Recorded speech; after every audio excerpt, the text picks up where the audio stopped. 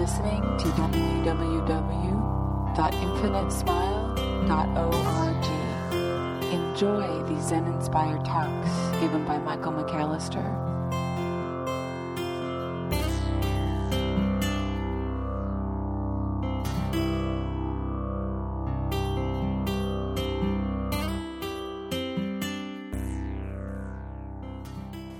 Sometimes we're reminded that among the most difficult things we can do in life is watch someone we know and love go through their own disaster. You know, when we're watching someone that is part of us ache, we're watching someone that is part of us, lose a battle that they're facing. It's just very, very difficult, and there's a tendency in each of us to want to either help out or avoid or some combination thereof. And I was talking with a friend of mine recently about this organization, Infinite Smile, and I was asking him, I said, well, what do you think it is that people... what is it that people want out of this organization? And he was like, I said very eloquently and wisely, he said, I think people just want to feel peace. And this is especially true when we find that somebody's going through something. Or even better, when we find that we ourselves are going through something. What do we really want? Peace. You can try this experiment with someone that you're close with. I wouldn't do it, just at a cafe because you'll look like an idiot. But just kind of ask somebody, so if you could have anything in the world, money is no object, what would it be? And it depends on developmental orientation, age, gender, all sorts of things. But oftentimes you'll run into, I'll pick an 18-year-old male. And an 18-year-old male oftentimes will say something along the lines of a Bugatti. I'd like a Bugatti, 12-cylinder, and 0 to 204 miles an hour in 2.5 seconds. That's what I want. And then you ask, okay, and then what would that bring you? I would feel awesome. Okay, so you'd feel good. You'd feel good about it, all right? You keep plumbing just a little bit. And what will you invariably find that this brings that person? It brings them, or what they believe it will bring them, is a sense of peace. I know several of my friends who drive really beautiful, amazing cars, and very few beautiful, amazing cars bring peace. They bring stress because someone might ding it, someone might, there's something that's going wrong with it, or doesn't mean I myself am kind of a car junkie, okay, truth be told. But still, it's very interesting that the things that we get tend not to bring us peace. And it sounds so cliche, but the things that we give tend to bring us the greatest satisfaction, the greatest peace. How is it that we can become more in touch with that gift? Well, it's leading a life that's quite purposeful, a life that's very, very aware. There's a quote that I bumped into that I thought was so cool. I'm reading it out of Stephen Batchelor's book, Buddhism Without Beliefs, A Contemporary Guide to Awakening, that I just love. He really takes all the cultural trappings out. It was very, very instrumental in my own path reading this book when I read it. But so if you're interested, by all means, I'm definitely plugging his book here. But he says, this is a quote from the Buddha, and further, a monk knows when he is going, I am going. He knows when he is standing, I am standing. He knows when he is sitting, I am sitting. He knows when he is lying down, I am lying down. What is the Buddha saying here?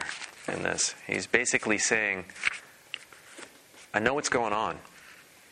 I am aware. There is clarity in this experience. I'm not avoiding anything. I am not going after anything. I'm just very aware. And in this awareness, there is a steadiness, there's a balance that spontaneously begins to unfold. When we are aware that we are out of balance, guess what? We've just righted ourselves into a place of balance. When we are aware that we are in balance, it's as if a feedback loop of positivity begins to generate through us. We become the answer to prayer without having to do anything. And this is when we are hyper aware of what's going on. When we're not running away. When we're meeting whatever it is fully and completely. And that can be really, really petrifying. Because we oftentimes have spent lifetimes trying to make sure that we don't have to face things that we don't want to face, and that we can go after things that will help us to keep from facing the things that we don't want to face. I use the term sometimes radical honesty as a way of helping us kind of sync with what's true. And in doing that, a certain spontaneous fearlessness kind of comes up. We become so purposeful and yet open to stuff all at once. I was at the health club today, and I was swimming, and I forgot my goggles. Okay, and so I had to keep my eyes closed as I was swimming. And for any of you who do swim laps or have done any open water swimming, you know that oftentimes you just got to close your eyes, and you got to just trust that whatever's going to be there is going to be there, and so forth. And so this is kind of what I was doing. I know how many strokes it takes me to get down. I know off the turn, as long as I can kind of keep straight. So I had to just do this very, very, mindful set of laps. And it reminded me very much, forgive if I've told this story before, but I've done a fair amount of open water swimming, which is just about the most thrilling thing you can do, especially in the bay, because of the temperature and because of the animals that are out there. Some of them have very large mouths with very sharp teeth, and they're always hungry. And it's one of those things you always prepare for, especially when you're out actually in the middle of the bay or you're by the bridge. So I'm doing this race we're going underneath the Golden Gate Bridge to Fort Baker. So, we're all just trucking into the water, and it is freezing cold, and we jump in, and the first 200 yards are the most important, that's the most important part of an open water swim, because you need to clear out from the, melee of all those people, so you just sprint for those first 200 yards.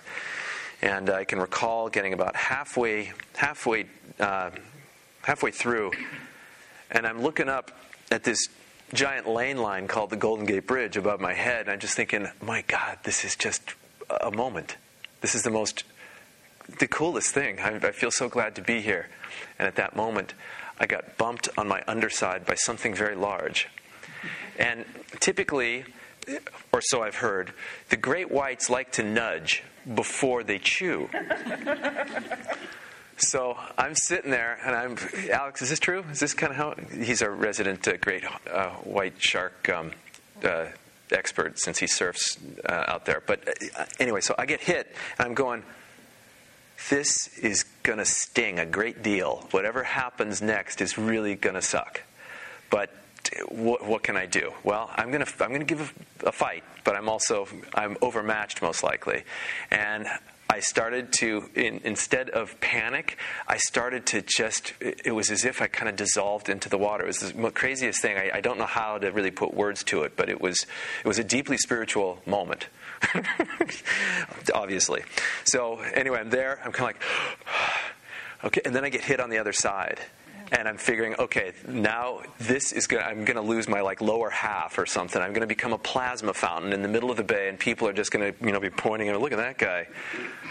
what happens is I'm sitting there for what must have only been 3 or 4 seconds. It seemed like an eternity. Everything is in slow motion.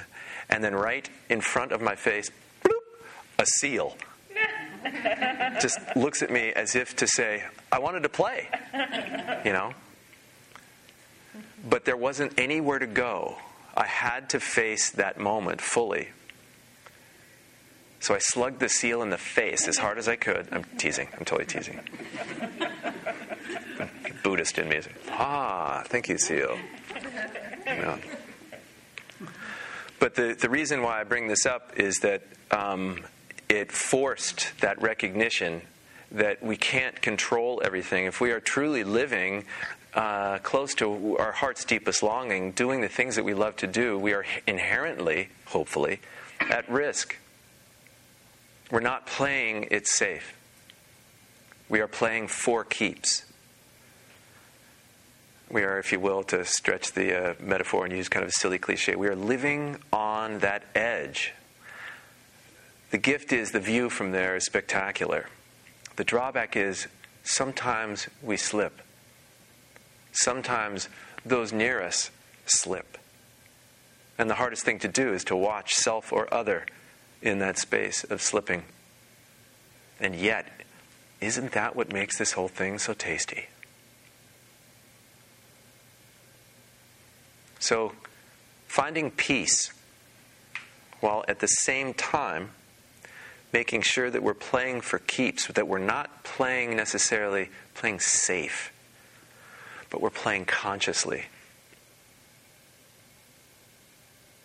That's kind of the move. That's where we're going.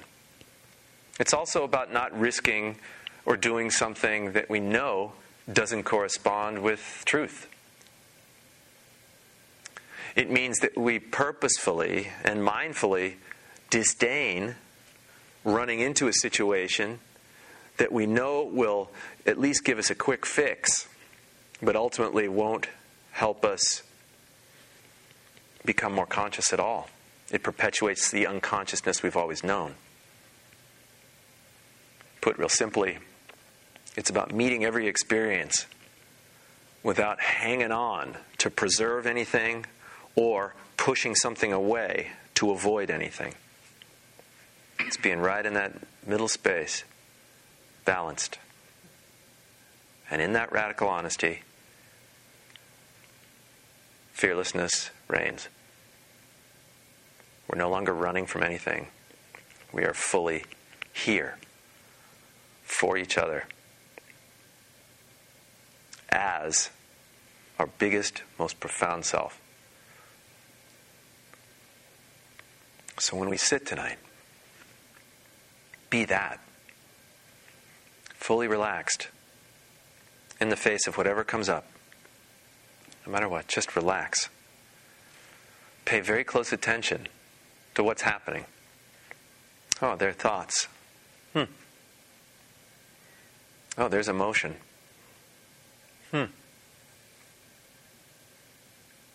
Be right there with it. Don't have to do anything. Just have to be. Practice that enough, it becomes your center of gravity, psychologically and spiritually. And as that becomes your center of gravity, suddenly there's a grace and an ease that begins to permeate your life and the lives that you touch. At least that's what the teaching says.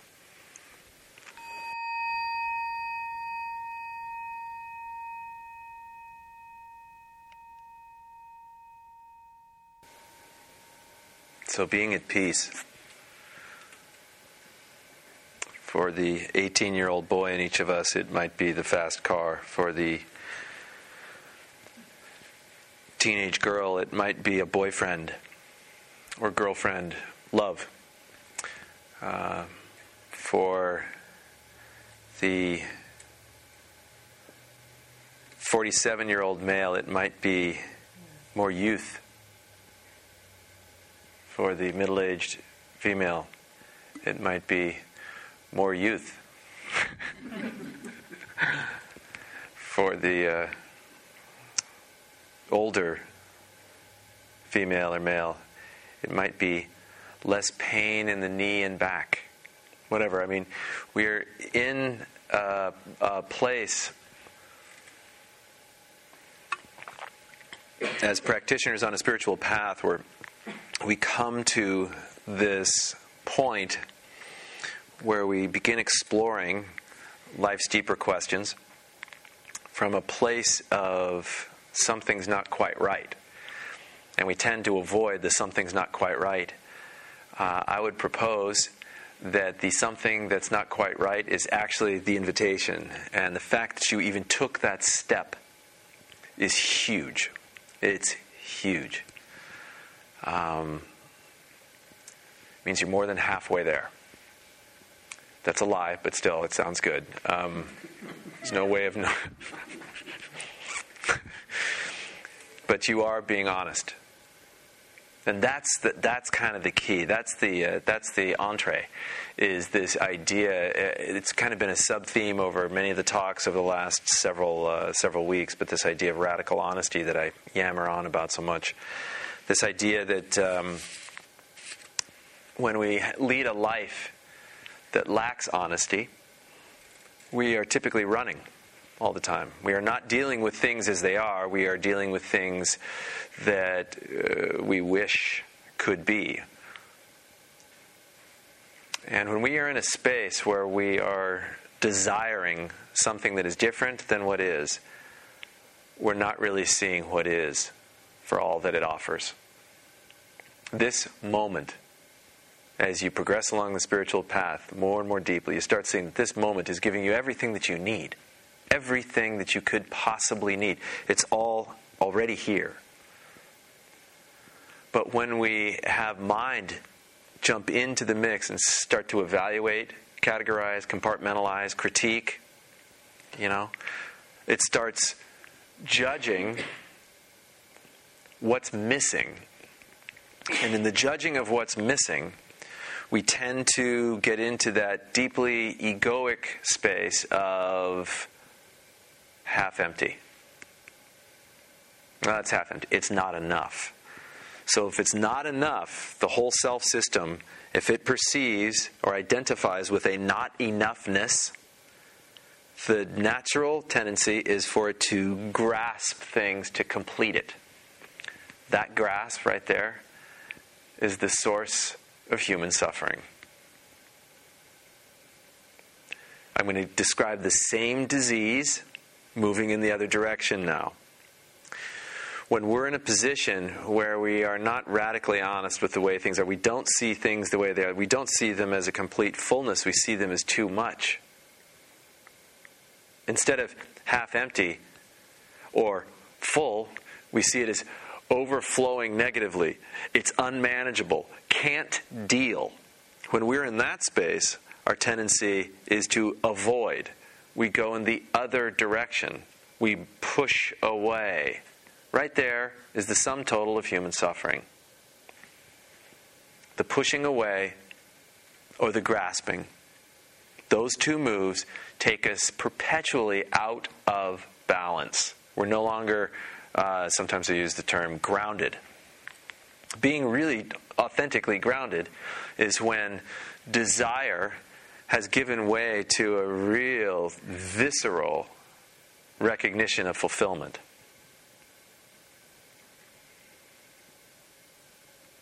Avoidance falls away when there is a visceral recognition of fulfillment, as it is. Now, it's easy for me to say this. It's probably easy for you to look at this intellectually and go, okay, yeah, that makes sense. But nearly impossible to kind of, well, so how the hell do we do this? How does this happen to us? How do we get to a space where this centering, this groundedness kind of shows up? The shortcut is meditation. And meditation can show up in a lot of different ways. On our cushion in kind of a formal sense, or in our chair where we're just really kind of paying attention to what exactly is going on. That tends to strengthen muscles that we don't use normally. And the muscles, so to speak, that are strengthened are precisely the muscles that help that inner spaciousness open.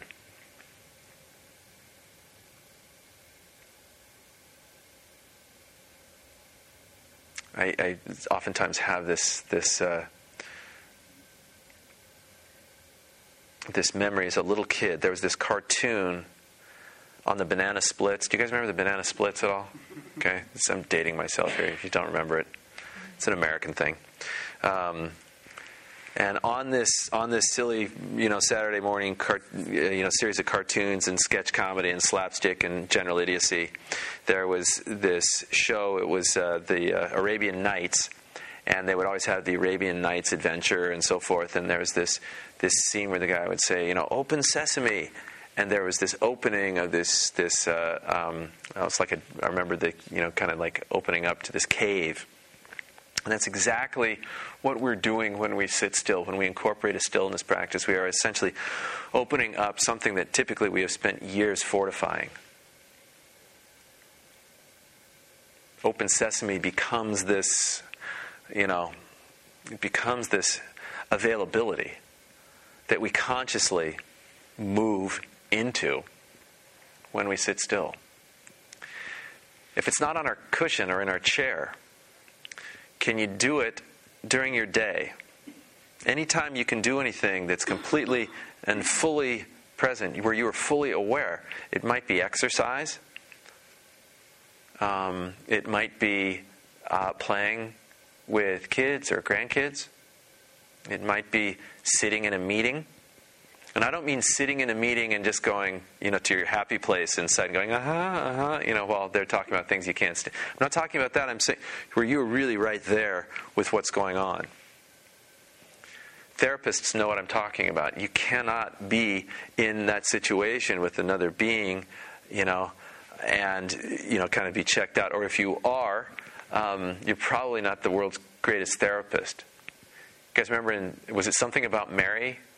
Where the guy's talking and his therapist has left, and the guy's talking, and then the therapist comes back when the session's almost over. What kind of good is that to? Well, maybe the person's just talking out loud and so forth, and so that's helpful. But really, it's can we be present? Can we be present? That also leads us into this space of radical honesty. And this radical honesty leads us past the impulse towards desire, past the impulse to avoid. It gets us to play spontaneously and purposefully with what actually is going on. And I use that word play very consciously because this, as much as it feels like torture a lot of the time, there's some tremendous joy to be had.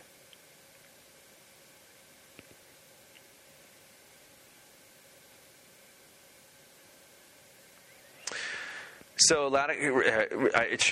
radical honesty leads us to surrender, leads us to peace, openness, and peace always, invariably, leads us to fearlessness. And when we are fearless, we are at that point open to love, an authentic, deep love. Not the kind of love we use as a drug that we jones for. Oh, if only I had some acceptance. But instead, love that transcends self and other. Love that actually goes way past our definition of love. It becomes wordless, although poets can sometimes get close, especially Rumi. All right? To look at it in another way, dishonesty. Dishonesty leads us to identification.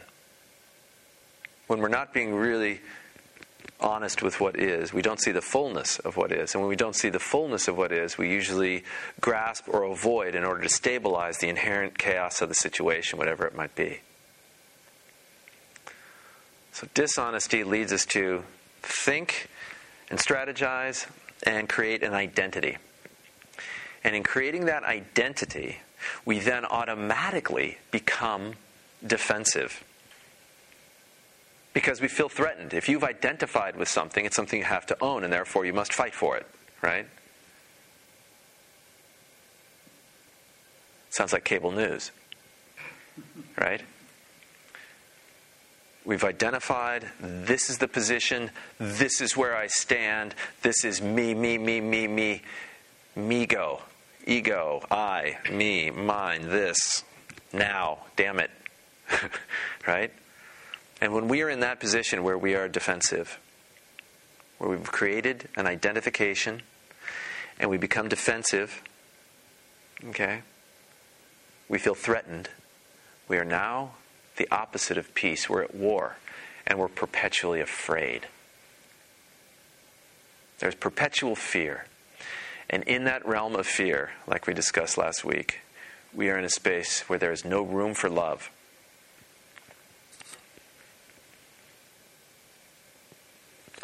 Love is fearless. Fear is loveless. That's what happens. And so, our way around this is to uncover the still space. The first quote I gave by the Buddha, it's recognizing when you are playing with your kids, play with your kids. When you're holding your beloved, hold them fully. When you're studying for your math final, study fully. When you're kissing someone goodbye, kiss them like you'd never see them again. Play for keeps. And in doing so, this radical honesty begins to unfold. It's very natural, because it is our natural state. It's not something we have to work for. It's something that works us if we get out of its way. And the cool thing about this is that no matter what we're facing, no matter what we are facing, the opportunity to get out of our way, or to see, in other words, with radically honest eyes what actually is going on, we can see how anything can help support this evolution in us. Anything. Beauty, pain, love, disdain, tragedy, bliss. All of these things are things that we become open to, okay, rather than states that we grasp or avoid. We become conduits to life, utterly connected, interconnected, as part of this great web of being. And nothing can really alter that if we have the presence of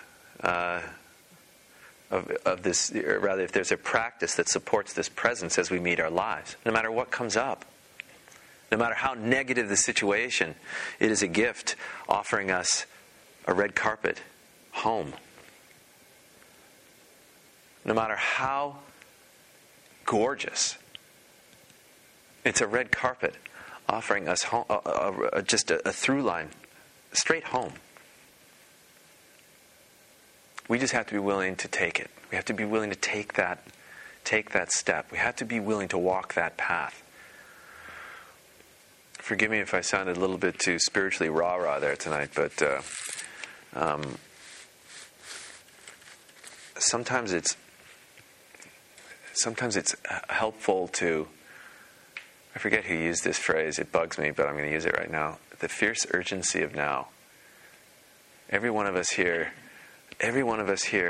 is most likely going to die sooner than we want. We have a limited number of days, hours, minutes. How are we going to play?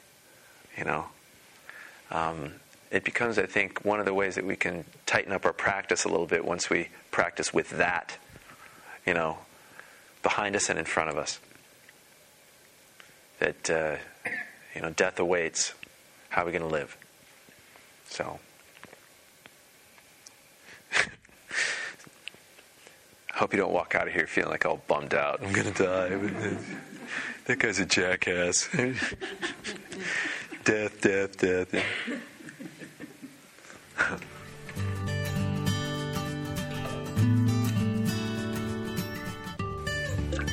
Any questions? Yeah, Tess. I would like to respond, and I'm very impressed you remembered my name. Oh, I'm sure I will depress you if you give me enough time. So, I would like to respond to what you just said about death is coming sooner than we want. I lost someone last year, and somebody told me in between then and now that you didn't love that person because of their physical being. You loved them for their spirit, and so the love goes on. And I've come to realize that nothing really ends. When you die, your body dies, but your spirit goes on.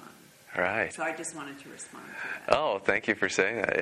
Yeah, it totally corresponds with pretty much everything that I said there. Even if you get bitten in half by a shark, right? You still go. The love goes on. Yes. The front part goes on. The front part, yes. But it's so true. It's what we begin to see when we sit still is we begin to see that there is this space between our thoughts. Yeah?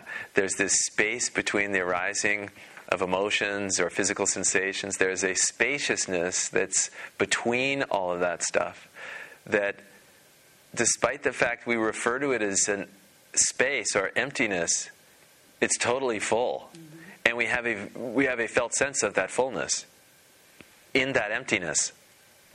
We don't have words, and yet there's this knowing that, my goodness gracious, there's a resonance there that is somehow mysterious and so powerful. And there are individuals in our lives that remind us of that constantly, whether they are here or not. That's right. Yeah. And if we're good, and the more we sit, the more we realize that that resonance can be felt from everybody and for everybody.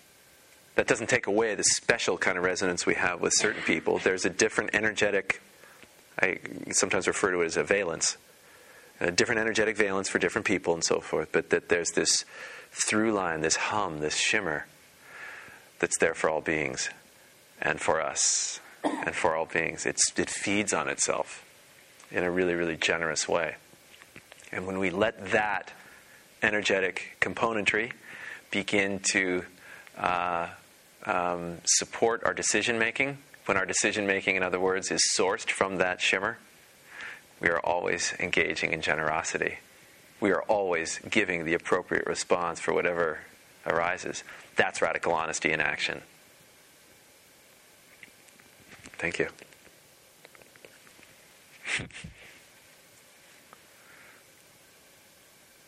Yeah.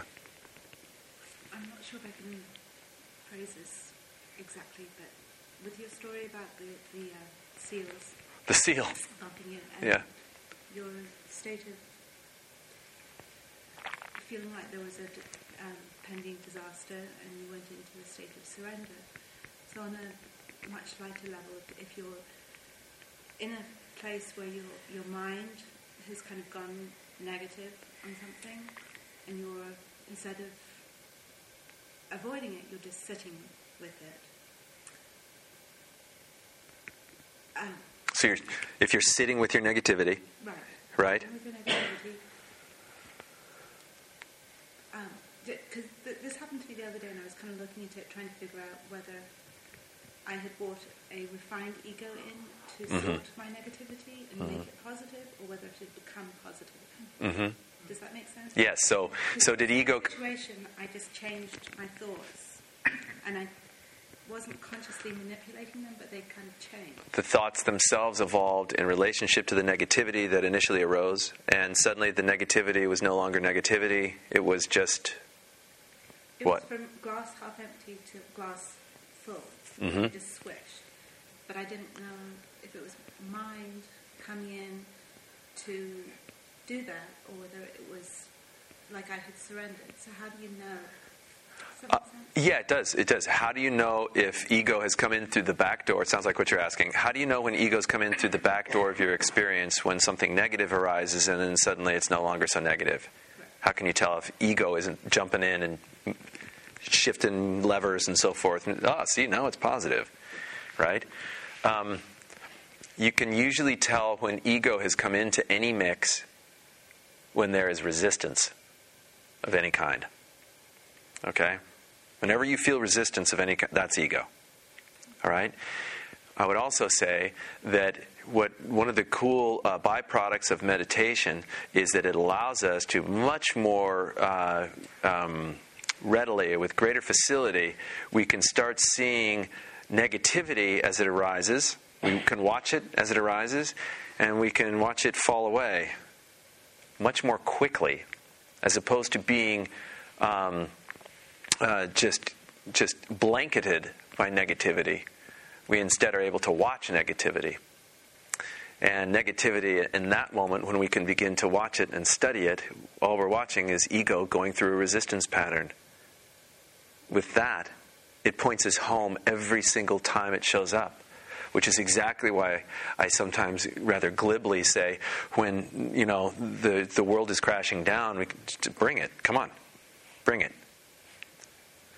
Because a world crashing down, okay, is still giving us the same opportunity for presence and awareness as opposed to something that is totally beautiful. And we will always watch our relationship to negativity shift the more conscious we get in relationship to it. You'll find, for instance, I've said this before, if any of you ever go on an extensive retreat, a meditation retreat for several days, the cool thing about that is that you cannot help but let your practice take over. Your practice takes over because the mind does not want to sit still for days on end. By day 4, it's usually quite scary. Wait, did I just say that?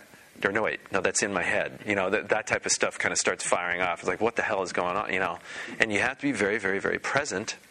And it's one of the reasons why it's good to have people next to you, so that you do have a little bit of support there. But you will find that your discomfort, your pain, your negativity, all that always shifts. When the body is absolutely still, the mind will follow. Yeah. Thank you. You're welcome. Are you impressed too? Julia? Many. Oh, sure, yeah, right. Yes. Kind of a follow-up to the ego and the backdoor question. I've been really working on mindfulness in my professional life, and I was thinking of your comment how when you're in a meeting and you're listening or you're really fully present. I remember you speaking once a couple months ago about an activist woman. I don't know if she's here tonight or not. How she, as she's gotten into her practice, isn't as angry anymore, but is still doing great things. Yeah. And so I think about being in a meeting where I am being mindful, but they talk about something that I disagree or... Yeah. I can't, if I say you have an opinion about it. Did my ego come in? Right. So if they say something that I think is wrong, when has my ego come in? I mean, because I want to be present. If they're doing something that I think is unethically wrong, you want to speak up, but if you do it with kindness, then is it not... Sure, that can be a manipulation, though, too, so you want to be careful. Remember, no one is smart enough to be 100% wrong. Right? And so... that's not my line. I think that's Ken Wilber's, if I'm not mistaken, so don't give me credit for that. But no one is smart enough to be 100% wrong. No one is smart enough to be 100% true. Everyone is partial. Every story is partial. Every single thing that you see is partial, including your own sense of what is true and what is a lie. Okay? So, with that in mind, let the games begin. Right? Really, I mean, because it becomes this dance. And dances are fun, except when you're in 7th grade and you have lots of zits. Not so fun. Is that too much information for everybody in this room? Okay, sorry. Sorry about that. But you get the idea here? In other words, when we are no longer looking at someone as that it's necessary for us to oppose them, we can then call into question. We can constructively engage, even though we may not find what they're doing is an appropriate response. That doesn't let us off the hook. We still want to give the most generous possible response, which includes them and us, their view and ours. It's intellectually irresponsible, in my view, to say, okay, fine, then we'll just be neutral about everything. No. Participate. Participate fully, knowing that you may fail, but that you never have to go combatively into the situation. You never have to declare war. In fact, if you are declaring war, even if it's a little war, it's ego seeing something as half empty rather than it's already complete. Let's see if we can lean this way a little bit, if we can guide. And that's great leadership. Have you ever seen great leadership? It's always about tilting massive organizations or small ones into a direction for greater generosity. And so when we become an agent for that, typically what we're doing is we're becoming an agent for greatness, not only for ourselves and our own capacity as leaders, our participants, but for the organization that we've affiliated ourselves with. Thank you. Yes, young lady? Michael. Yes, Janie? Lately I've been really working on being really positive and not being afraid. Mm-hmm. But when you're out in the world right now, it seems like there's so much negativity. Yeah. Like much more than I've ever seen before in my life. Right. Yeah. It's pervasive right now. Right. And so you're out in the world going, okay. Yeah. You put on a happy face. Like I always do. And so I'm wondering about that. And I'm also, just a secondary question, just while we're at it, too. Mm-hmm. Mm-hmm. You were talking about Christianity last week. Yep. So how similar is prayer and meditation? So I'll go with the second question first, and then we'll go back to the fear thing, or the craziness, the crazy world. And this may sound really like simplistic, so forgive, but I have, in my experience, have learned that prayer is, when done mindfully, is about me talking to God. Meditation is about listening to what she has to say. Does that make sense? Mm-hmm. All right. So, and prayer, if we're talking to God, we're actually talking to the sacred within us too. Right? Mm-hmm. So when prayer is done that way, it becomes almost symphonic. It becomes an expression, invariably, of gratitude, of joy. Anything less or anything other than that, it becomes an egoic negotiation. And everyone in this room has had an egoic negotiation with God, most likely. If you get me through this, I swear to God, I will never, whatever. You know what I'm saying? Most of us have had that experience. Please just get me through this, and I promise I will never fill in the blank. Right? That typically is a deeply egoic thing because we perceive God as some force that's outside of us, which by definition means that God's not infinite. If God is outside of us, that means we are somehow separate from God. Is there a greater egotistical flair than that moment? We pray to God. Get over yourself. Right? In other words, God is this name we give to the effulgent flow of the infinite in all cases. And we either get in that flow or we oppose it. But it will always win. Right? So with that in mind, what we can tend to do is we can tend to look at ourselves as separate from things. And when we start seeing that we are actually much more connected, when we start to open, especially as a meditation practice begins to kind of take root, or a contemplative prayer practice for Christians begins to kind of take root, what begins to happen is we become hypersensitive to the world. And it sounds louder than it's ever sounded. And it hurts more than it's ever hurt. It's not until our practice, we continue with it fearlessly, we keep going, that we realize, yeah, it hurts more, but the gravity is less. We also can look at this from just a historical context. And I would rather live right now with all of its craziness. I would much rather live right now than in the Middle Ages. No doubt. anywhere on the planet. You know? I would rather live right now than in 1954 America, unless I was a white male. Right? We have this tendency, our ego will author these beautiful stories about how well it used to be. You know, if the good old days, there were never good old days. There is now. And our approach to it. And so, despite the fact that we have gone from 13 channels to well over, I flippin' have like 900 channels on my basic cable, you know? And most of it is noise. And what happens is we have so many variants, the noise varies so significantly from these very kind of, these opinions I'm talking about, these identifications that I'm talking about, that we can actually support whatever story it is we have going in our head as a way of kind of grabbing on, feeling safe. You know? When in fact, we're not safe. But we're also not really any more in danger.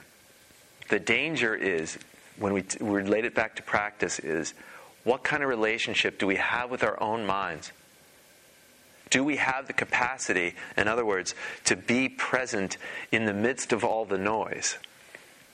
Can we actually just, instead of getting hooked by whatever it is that we're hearing on TV, or that, you know, what we're seeing, the imagery that we're seeing on, you know, on television, can we instead be aware of our bodily sensation and thoughts that surround that stimulus?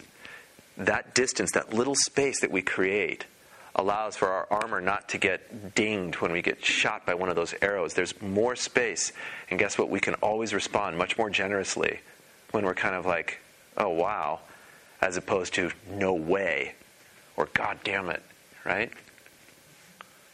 So there's an aplomb, there's a peace that we've always wanted, that is paradoxically always there, that we begin to tap into, that allows for us not to get whipped around by the winds of life. Instead, we begin to sail.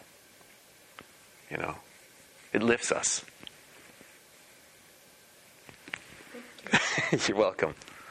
Yeah. Last one, Tess, yes. Sorry, I have to do this again. You do? You sure?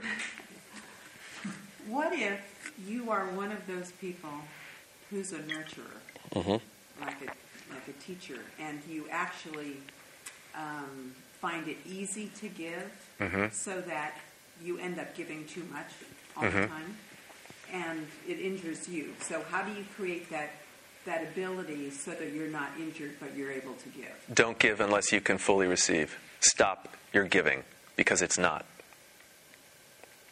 If you're giving too much and you're hurting yourself, you're not giving anything. You're actually causing harm. Because you're not taking care Exactly. So this, with the practice then, is to go equally, in a balanced way, in both directions, as opposed to tipping one way, which actually creates an imbalance, not only for the giver, but the receiver and the gift itself. All three are diminished in that move. And it's very difficult for nurturers, because nurturers, that's the way their egos operate. And so what we're talking about is actually calling into question that entire move as a way of kind of rebalancing and reconfiguring a healthier way of moving through the world, and being able to touch more people more profoundly, more richly, with every single moment that you're alive. So how do you distinguish between, for example, I'm a professor, so at work I get to give as much as I want. Right. Easy. So how do you distinguish between that and your personal life, or how do you balance the difference between those two? One is being on stage and delivering content, and one is being in an intimate dance with others that are close to you. All right? Content delivery can be a dance on its own, but with intimates, it has to be balanced within that circuit. We have to. It's give and take in much more subtle, complex, and rich ways than it is. For instance, I depend on you guys to be here to listen to me. It would be really silly if I showed up every Monday night and there was no one here. Be peaceful, right? So we do have a give and take, but what I will do is just let it all hang out from where I am right now. But this is not the way I behave in my closest relationships. Otherwise, people would shun me. Put the chalk down. Come out with your hand. You know what I mean? Right? So it becomes a dance of sensitivity and subtlety to our own experience as well as theirs, whoever they are. And in doing that, when we get really good at it, the us and them kind of starts to fall away. It's a great. I could go on and I won't because everybody's tired. But that's a really cool. It's a cool thing. How do you create? I mean, it goes back to what we were talking about at the beginning. How do we create balance? Balance is peace. Right? Good luck. Good luck.